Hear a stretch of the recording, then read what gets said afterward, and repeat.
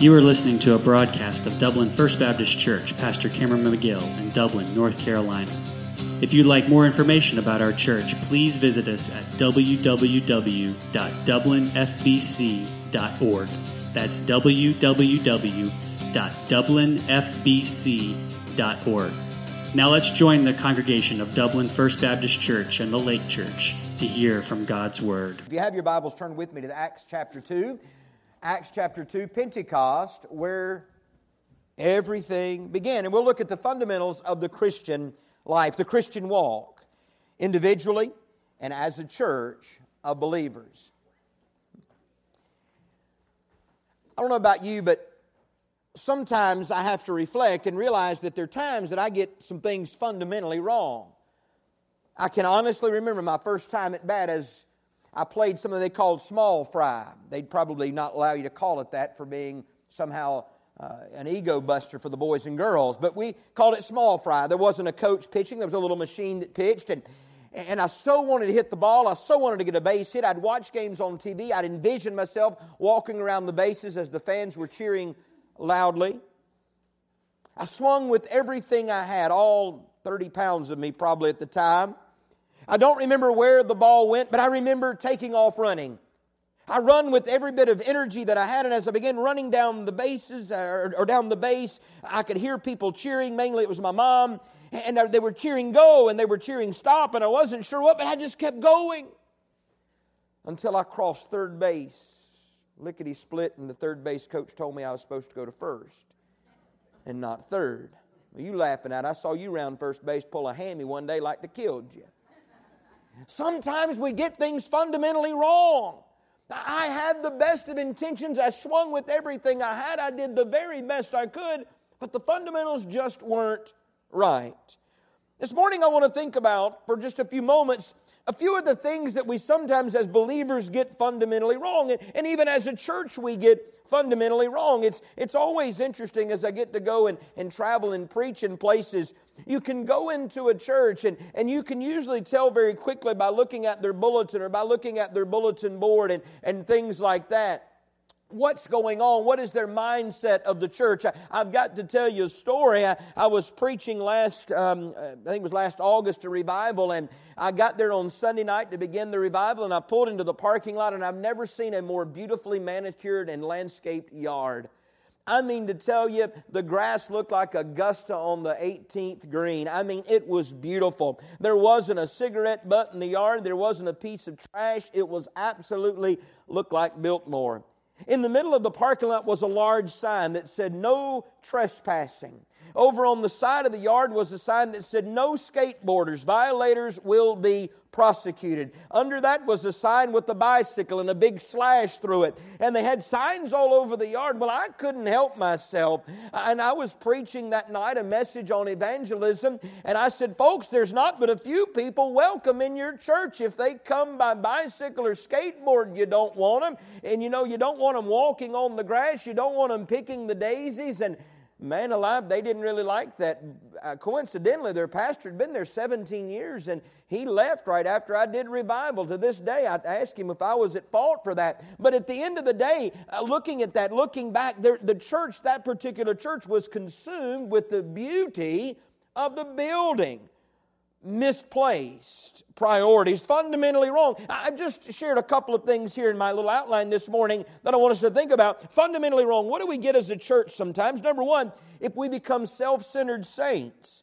Dying churches today are filled with self-centered saints. Everything revolves around me. I want the music to cater to me. I want the temperature to cater to me. I want the decor to cater to me. I want the parking lot to cater to me. I want the programs to cater to me. Everything needs to cater to me. In fact, sometimes people will come to me and say, "Preacher, we've been looking for a church that will meet our needs, and we think we found one." And it just eats at me instantly. And I think ultimately we're not to look for a church to meet our needs. We're to look for a church that we can plug into to meet the needs of others and to carry the gospel into a lost and dying world. If it becomes about us, sometimes people will say, "Well, I'm going to join your church because I like it better than every other church I've visited." In other words, you do it the way I want you to do it, so I'm happy here.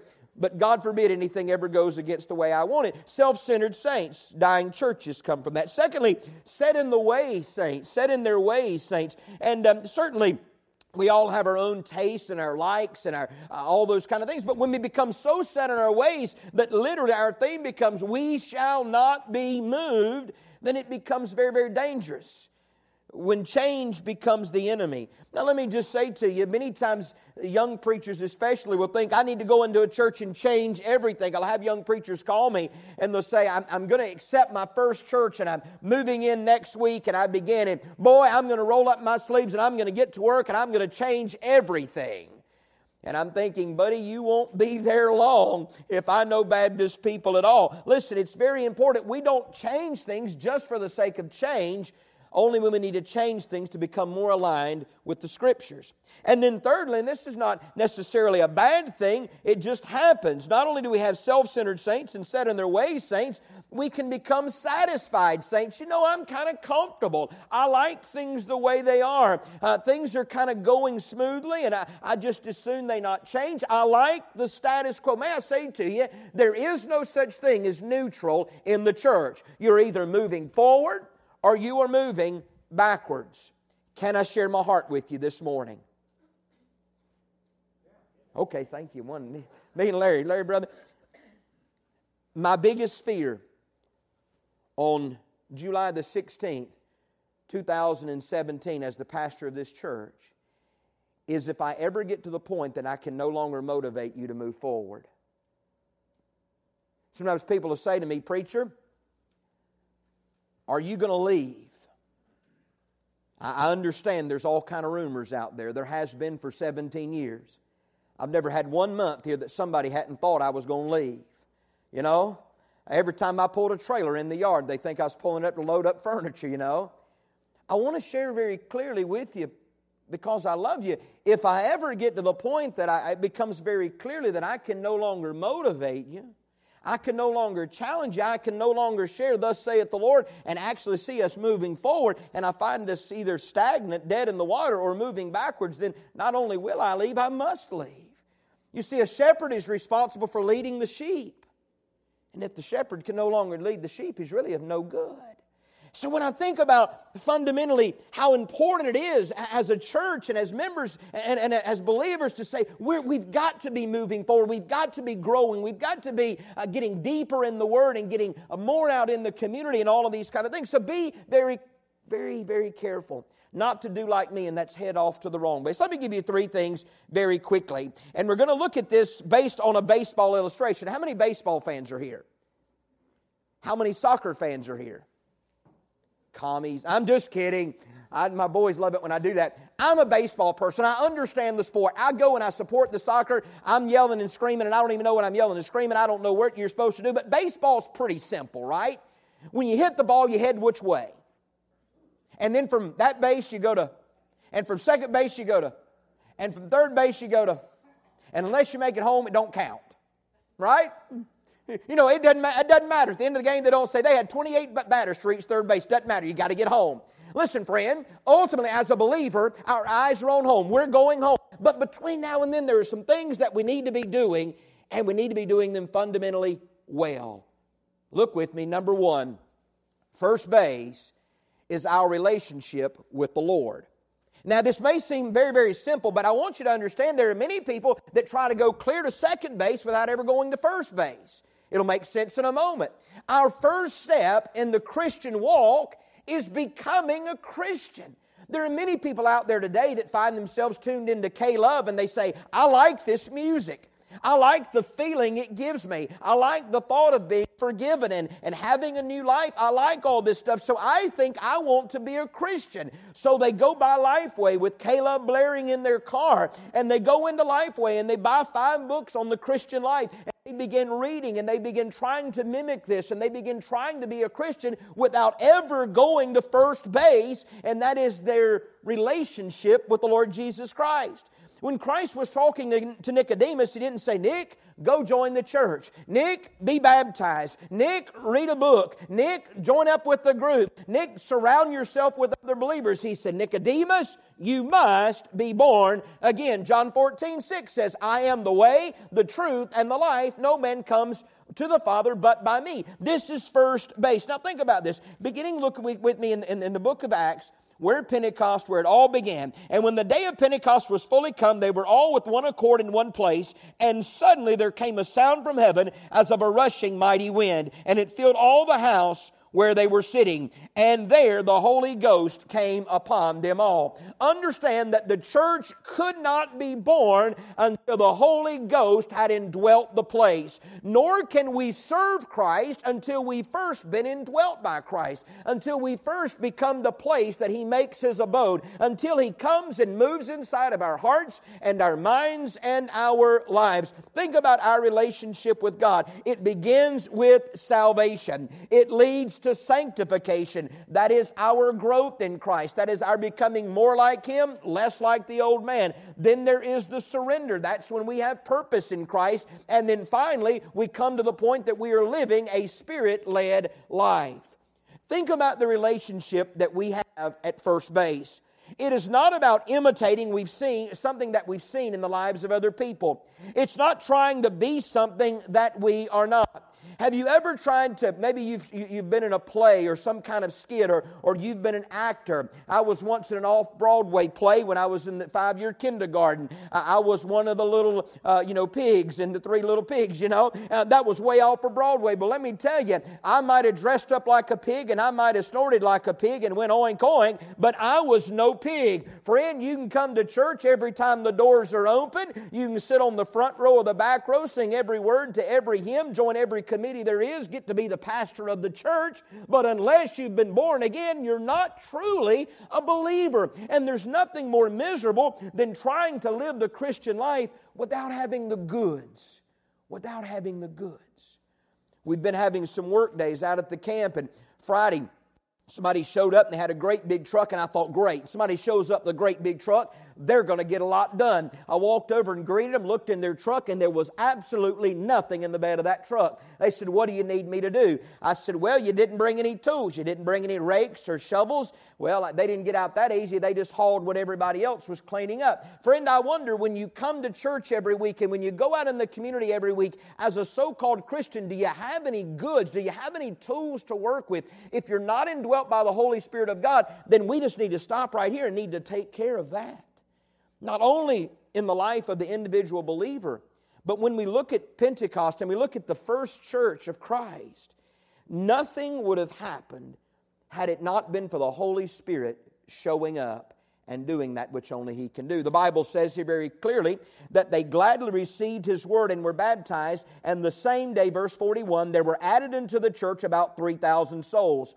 Literally, because the Holy Spirit of God showed up, people couldn't help but get saved. You're here today and you say, well, preacher, I'm thinking about getting saved, and one day I'm going to make a decision to get saved. Friend, you receive the gift of eternal life when you accept a gift that has been freely given to you, not when you initiate the conversation with God and say, okay, God, I think I'm ready now. God, I think I've sowed all my wild oats. God, I think I've gotten all the good out of life. I'm getting older now. I want to go to heaven when I die, so I want to get in on this thing of salvation. Friend, that's not how it works. When the Holy Spirit comes and one-on-one does business with you, I'm grateful to know that the Holy Spirit still knows us.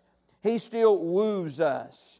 I remember, and I've shared this many times through the years, but those that have been here a long time remember so many times I would call on Mr. Marshall Tuttle to pray right before I would preach. And he was just a country man with an 8th grade education, and he'd pray just a heartfelt prayer, and he'd say, oh God, I pray that You'd finger around that heart nearest to hell. In other words, God, You come in and tenderize that stony part of that person's life. Holy Spirit, You come and do business with that person.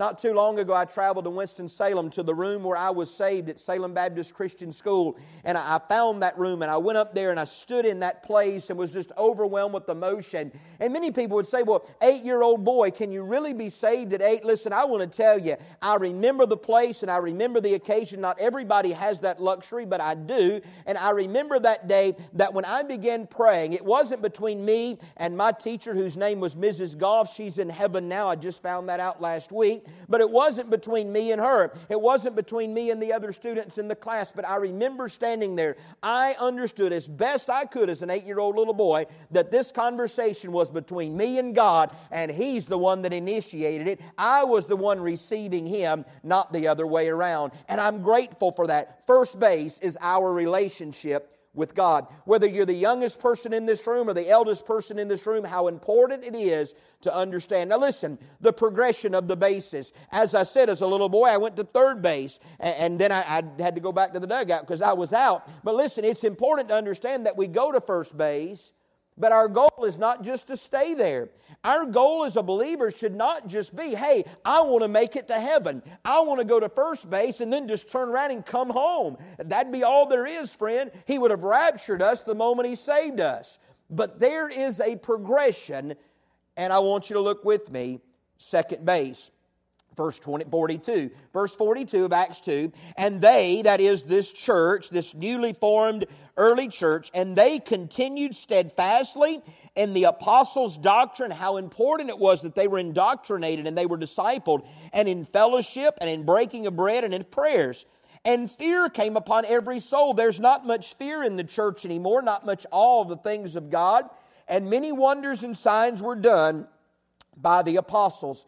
And all that believed were together, and they had all things common. There was great unity. There was great harmony in the church. Listen, and they sold all their possessions and goods, and they parted them to all men as everyone had need. In the early church, there were those that were a little bit more wealthy, those that were impoverished, but at the foot of the cross, the ground was level, and in this early church, they were even. And the Bible says, and they continued daily with one accord in the temple, and in breaking bread from house to house, they did eat their meat with gladness. I like this part. And singleness of heart. There was no division.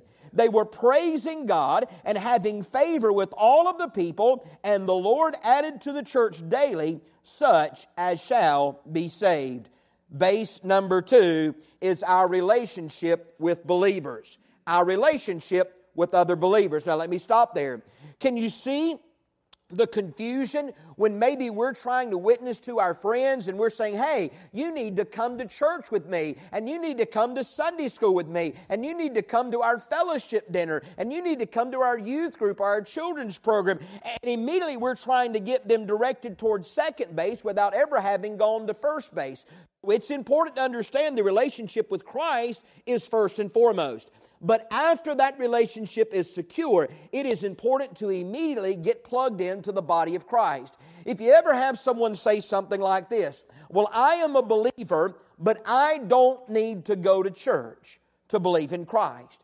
That's like a husband saying, I am married and love my wife, but I don't need to go home and tell her about it. I'm just going to go out and do my own thing. Let me say to you, you're not sitting in a perfect church, nor will you ever find the perfect church. And if you happen to find the perfect church, please don't go there, because immediately it will become very imperfect, and the same goes for me. But we understand that it's not about the church. It's about the edification of the believers to come and to be a part of something that's bigger than us. Second base, our relationship with the believers. When we look at this, we wonder, how did they have such a good relationship? Now understand, within a few chapters, that relationship would be sketchy and then finally broken because of their self-centeredness. But in this perfect example of unity and harmony, number 1, there was powerful worship.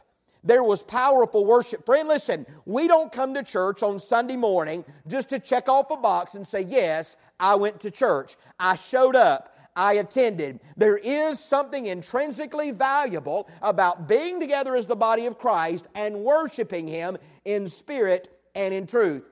May I say to you, it doesn't matter if you're here in Dublin, at White Lake, if you're up in New York in our Hispanic church, if you're in Moldova where they're speaking Romanian, if you're in some other place. When you're praising the Lord, there is a bonding effect in worship. There is nothing like it. Whenever our kids go off to camp, as they have been this week, and whenever we're able just to get away from everything, and you say, why is it that when the kids come back from camp, they're so on fire? Well, they've been separated from other influences. They've been inundated with the Word of God. But I submit to you that one of the reasons they're so close, and one of the reasons they're so tight, and I mean they're just oozing with love for one another, is because for a solid week, they have worshiped together. Amen?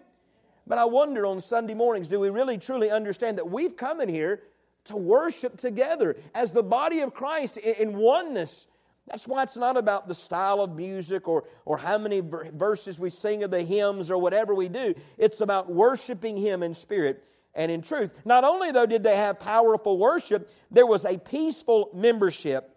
When you read the second chapter of the book of Acts, you understand that they realized there was something more going on here than what met the eye. There was something bigger than them. I mean, you think about it. Literally, they were selling everything they have. They were abandoning everything for the cause of Christ. They so believed in this thing called the church that they truly were just willing to do nothing that would inhibit its growth or inhibit its work. They wanted to have all things common. I love that little phrase, singleness of heart. There was peace within the membership, unity and harmony. When those two things come together, it equals productivity in the church. Let me go ahead and say, the enemy knows he cannot destroy the church. Did you know that? The Bible says, and upon this rock I will build my church, Matthew 16:18, and the gates of hell shall not prevail against it. So if he cannot destroy the church, his only hope is to destroy the productivity of the church, the growth of the church, the furthering of the church. So what can he do? Well, he begins to invade the membership. He begins to divide the membership. He begins to sever the membership. He begins to bring in things of disunity and discord. By the way, it's interesting to note in the book of Proverbs, the 6th chapter, there are 7 things literally that are penned that says God hates these things, and all of them are basically one theme, and that is discord and division amongst the body of Christ. And this is an Old Testament scripture with a New Testament practicality that we need to understand. There's powerful worship. There's peaceful membership. There's pure fellowship. Now think about this. The Bible said they went from house to house to house, and they shared their meat. Now when you read this, I don't quite understand what does that mean. It means that not everybody had as much to bring as others. Not everybody had as much to offer as others. But when they brought it to the table, they were equal. So many times, and I'm grateful this is not the case at this church, but as people, some feel like they're a little more important, they're a little bit more valuable, they're a little bit more significant. Maybe they've been here the longest, maybe they've given more, and maybe they've, whatever it is, and they say, well, I have a higher level of authority, I have a higher level of importance in the church. The fact of the matter is, in this early church, there was purity in their fellowship. They did not look at one another as being on different levels. They simply saw themselves at the foot of the cross looking up with hands held high. There's pure fellowship. But then there's one more thing that goes on. There is profitable discipleship. Profitable discipleship. It didn't say that they just came together and they worshiped. That was important. It didn't just say they came together and they ate and they had fellowship meals. That was important. But it says they continued daily in the apostles' doctrine. They understood that the church needed to be growing not only physically but spiritually and mentally and emotionally. And that could only happen from getting into the Word and allowing the Word to get in to them. Second base, our relationship with believers. Let me tell you, there are many people out there today, I talk to them every week and I invite them to church and they'll say something like this: I used to go to church, but something happened and I'm not going back. Isn't that sad? Isn't that sad? I remember as a little boy, my mom and daddy took me on a train trip one time, and I thought it was going to be the most fun thing. I love trains. I had little model trains. And we were on that train and we were going around through the sort of the backwoods and the trees and the creek to the left. It was so pretty. And I was enjoying the ride. I've got pictures. Big old smile, my red hair and everything, back when I had hair. And all of a sudden, that train came to a screeching halt. And these Indians jumped out of the woods and started hooping and hollering and shooting and carrying on. And man, I didn't know that was going to happen. We were at Tweetsie Railroad. I had no idea any of that was going. I thought we were just going for a leisurely train ride. Nobody told me it was going to get that rough. And I mean, I remember after that, Mom and Daddy would want to go somewhere, and I'd say, I'm not getting on no more trains. Not after what happened last time. I became gun-shy of trains. Some of y'all been on a train with me from here to New York. Now, it's never been smooth. It's always been an adventure. When I get on a train, I want to tell you, friend, can I tell you, a lot of people get in the church and they think this is going to be fun. Man, I come on Sunday morning, we sing, we worship, it's a good thing. But the longer they're around the church, they realize sometimes it's not easy. Sometimes it gets a little tough. Why? Because this is the one institution on planet Earth that the enemy will throw everything he has at. A couple months ago, God showed me an illustration. I was watching this family of ducks go by. It was a mama duck and a daddy duck and 10 little ducklings. And they were the cutest things. Our kids like to go and feed the ducks. You ever go feed the ducks? Well, a couple days later, here was the mama duck and the daddy duck, and there was only 6 little ducklings. I knew they were too little to fly off. Anyway, a couple days later, there was the mama duck and the daddy duck, and there weren't but 2 little ducklings. A few days later, there weren't but 1 little duckling. I hope that little duckling made it. We saw him getting bigger and bigger, so I think he did. And as I was thinking about that, I began thinking about a statistic that I heard some years ago, that for every 10 preacher boys that enter the ministry, for every 10 preacher boys that enter the ministry, one by one, 9 of them will drop out, and only 1 will survive to retirement. I asked somebody, I said, what happened to these ducks? What's going on with the ducks? And they said, you don't know? And I said, no, I don't know. And I know there's some little ones here today. Well, they didn't make it to adulthood, okay? And I said, but what happened to them? And they said, well, usually one of 3 things. Now, don't miss this part, y'all. I think I got all your attention right here. All right. One of 3 things happened to those other little 9 ducks. One of the things that happens is called a turtle. Big turtles, it's the chain of life. So that turtle's underneath the water, and he's gone. No more Donald. He's gone. Okay? Everybody with me? These kids are going to have nightmares. That represents the things within the church. That represents the things within the church that'll just literally snatch the life out of you. Man, I got on that committee and they told me everything was going to be good. In the first meeting we had, they got to throwing hymnals at one another. You know, no, not really. That don't happen. But it wasn't what I was expecting. I taught a class and I thought everybody would jump up and down and applaud, and they didn't like my teaching. I decided I was going to join the choir, and a week later they told me I couldn't sing. They hurt my feelings. And I'm not going back. That represents those things within the church that'll pull you down. Okay? Then there's another predator. Saw this one day firsthand. Still got scars. That's these big old birds. They'll swoop down and whoop. There went Daffy. Okay? The birds represent the things of the world. The lures that will draw you away from the church. Temptation, relationships that are unhealthy, habits that you don't want to break. Whatever it might be, just the lust of the flesh, whatever the things of the world that will snatch you out, and you're gone. But there's one more predator. You got the turtles, the things within. You got the buzzards, the things without. But sometimes it's nothing more than that little duckling wasn't willing to follow Mama and Daddy and just wandered off his own way. And found himself in a perilous situation, one or the other. And when I think about that statistic of 1 of every 10 pastors, reaching retirement age, I wonder why is that? 9 out of 10 don't make it. What happened? And the statistics are probably similar to people who are in church that actually stay in church their whole life. I mean, how many people do you know right now, maybe your own family and friends, that you say they used to go to church? I don't know what happened. I'll tell you what happened. Either a turtle or a bird or their own doing.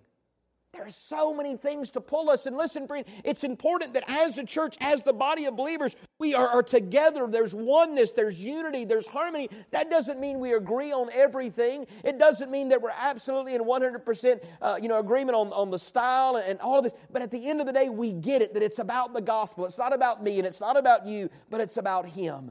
Second base, our relationship with other believers. I heard Adrian Rogers say this a number of years ago, talking about how difficult it can be at times to live, amongst, the church folks, and we're all fall into this category at times. And he said this. He said, to dwell with saints, or to dwell above with saints we love, that will be glory. But to dwell below with the saints I know, now that's another story. Friend, let's just admit, sometimes each of us can be a little hard to get along with. You might be here today and you might say, preacher, sometimes you do things that I don't like. I agree. Sometimes I do things, and when I look back at the end of the day, I think I didn't much like how I did that. But I've found in life there are no do-overs. Friend, when I stood there behind third base and I turned around and looked and my mama was the only person cheering, my daddy had his hands down in his lap, he couldn't believe the embarrassment I just brought upon the whole family, I realized I had done something fundamentally and terribly wrong, but at that point the only thing I could do was turn around and go back to the dugout and try to get them the next time. Second base, our relationship with other believers. Number 3, and we're moving quickly toward home. Third base is our relationship with lost people. We take it right into Acts chapter number 3. Acts chapter number 2, Pentecost has come, the Holy Spirit is within them. Latter part of Acts chapter 2, the church has come together, they're unified, they're in harmony, great things are happening, thousands of people are getting saved. But now look what happens in chapter number 3. And now Peter and John went up together in the temple at the hour of prayer, beginning at the 9th hour. And a certain man was lame from his mother's womb. In other words, he had been lame his whole life. And he was sitting outside of the gate called Beautiful there at the temple. And he was begging alms. He said, give me something, just a little morsel to eat, just a little something financially that will get me through another day. I like this part. And Peter, the Bible says, fastened his eyes on this lame man. And he looked at this man and said, listen, I don't have any silver or gold, but what I've got, which is the Holy Spirit of God, my relationship with Jesus Christ, I freely want to share that. I freely want to impart that to you. Such as I have, I give thee in the name of Jesus Christ of Nazareth. Rise up and walk. And he took him by the right hand, he lifted him up,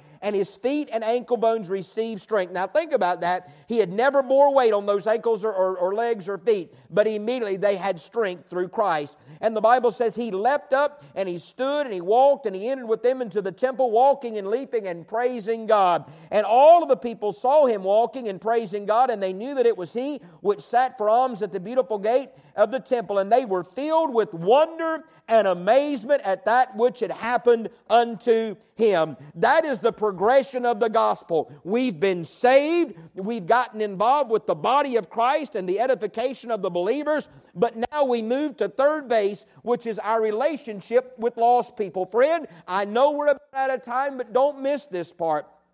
It's not enough just for us to get saved and go hang out with other saved people talking about how good it is that we're saved. But until we get out and share the gospel message, we've never truly fulfilled the will of God and the Great Commission and the call upon our lives to be witnesses here, there, and everywhere. What was the progression this particular day for Peter and also for John? If you look with me in verse 1, there was preparatory prayer. Look at your neighbor and say, preparatory prayer.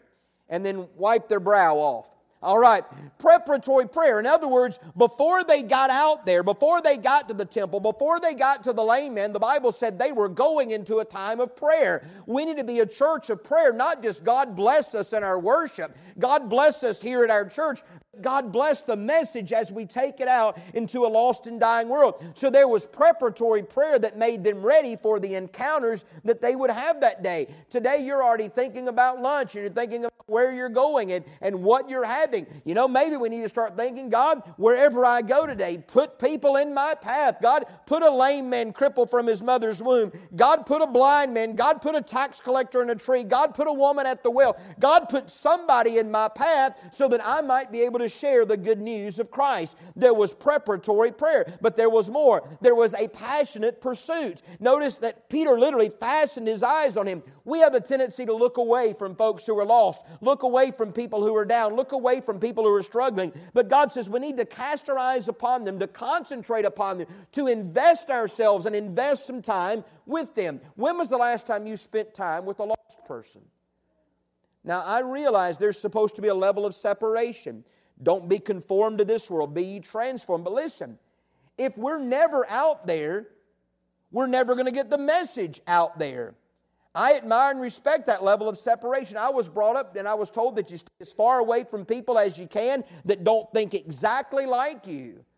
But sometimes we need to get in presence of people, not to party with them, not to carouse with them, not to drink and hang out with them, but literally to show them Christ in our actions and in our love for them. You know what lost people do not know about Christians? And that is the love of Christ that's supposed to be within us. Listen, we're good at getting together. And in fact, I get together a lot of times with pastors and the conversation begins and it's all about how bad the world is and how we need to be standing against all the bad stuff. Listen, I'm all for that. We're going to have alcohol referendums coming up. I'm against that. I'm going to stand against that. But if all we do is stand against stuff, then the world will never know what we stand for, who we stand for. There needs to be a passionate pursuit. Preached this morning earlier on the relationship of the Samaritan woman when she met Jesus, that she instantly went into the city that she had come out of and she began telling people about Jesus. If we're truly saved, think about this. We get saved at first base. We go to second base. We get together with other believers to equip us so that we can go to third base and win the lost. But friend, I want to tell you also at third base there's one more thing, and that is there's the parishioner's promise. The parishioner's promise. What does that mean? When we find the Great Commission scattered all throughout the New Testament, Jesus always has an addendum on the Great Commission. Don't miss this part. An addendum on the Great Commission. It is this, and lo, I am with you.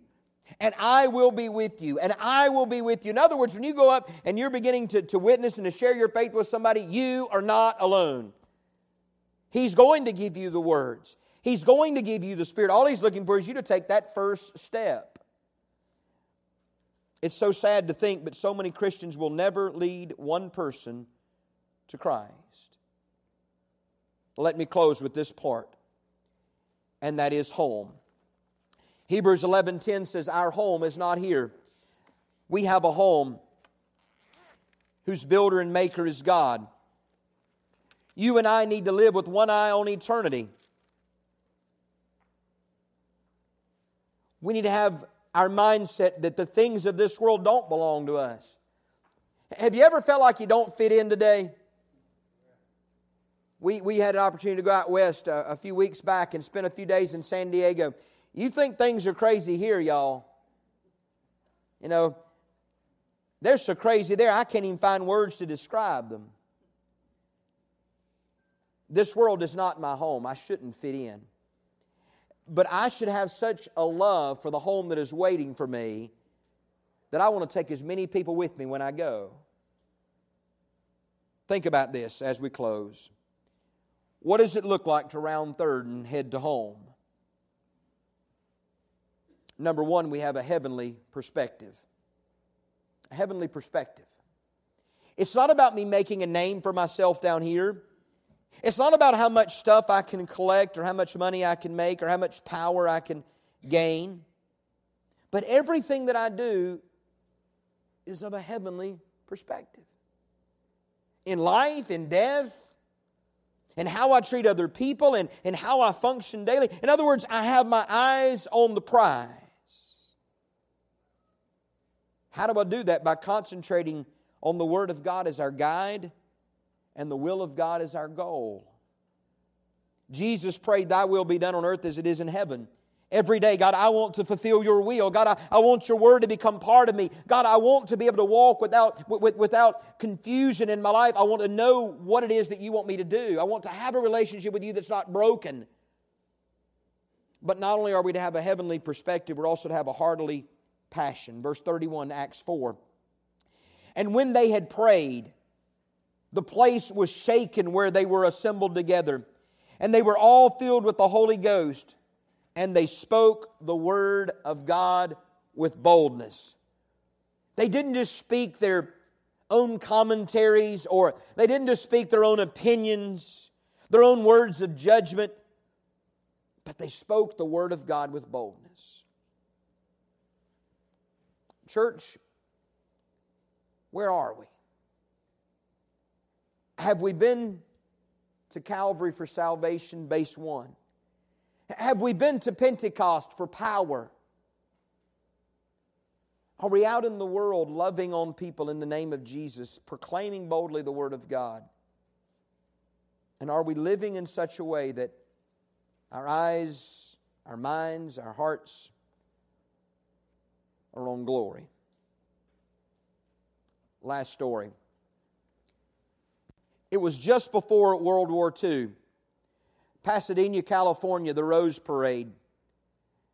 Beautifully decorated floats. You've probably seen it on TV. Going by, and thousands, hundreds of thousands of spectators lining the streets, admiring the beauty of all of the floats. And all of a sudden, the parade came to a screeching halt. Marching bands began piling up on one another in mass confusion. Float drivers not knowing what to do until everything was at a standstill. The culprit of the problem was one particular float. The tractor pulling that float had run out of gas and just conked out right there in the middle of the parade line. It wouldn't have been so bad except for the fact that it was the Standard Oil Company's float. In other words, it was the gas company's float that ran out of gas. Now that's pretty embarrassing. If anybody should have had an ample supply of gas and of petroleum and of energy to last the entire parade route, it should have been the Standard Oil Company's float. Friends, sometimes the church begins sputtering. Gets to the point that we're no longer moving forward. But if anyone on planet Earth should have plenty of energy for the journey, it should be the blood-bought saints of the living God.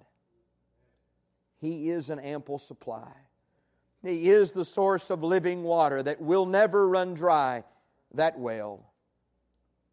I wonder today, have you been to first base? Is your relationship with the Lord Jesus Christ secure? Have you been born again? How's things at second base? How's our relationship with other believers? Are we courageous enough to make our way to third base and actually share our faith with lost people who desperately need to hear the gospel? And are we living our life with the perspective of heaven? Father, thank You for the precious Word of God.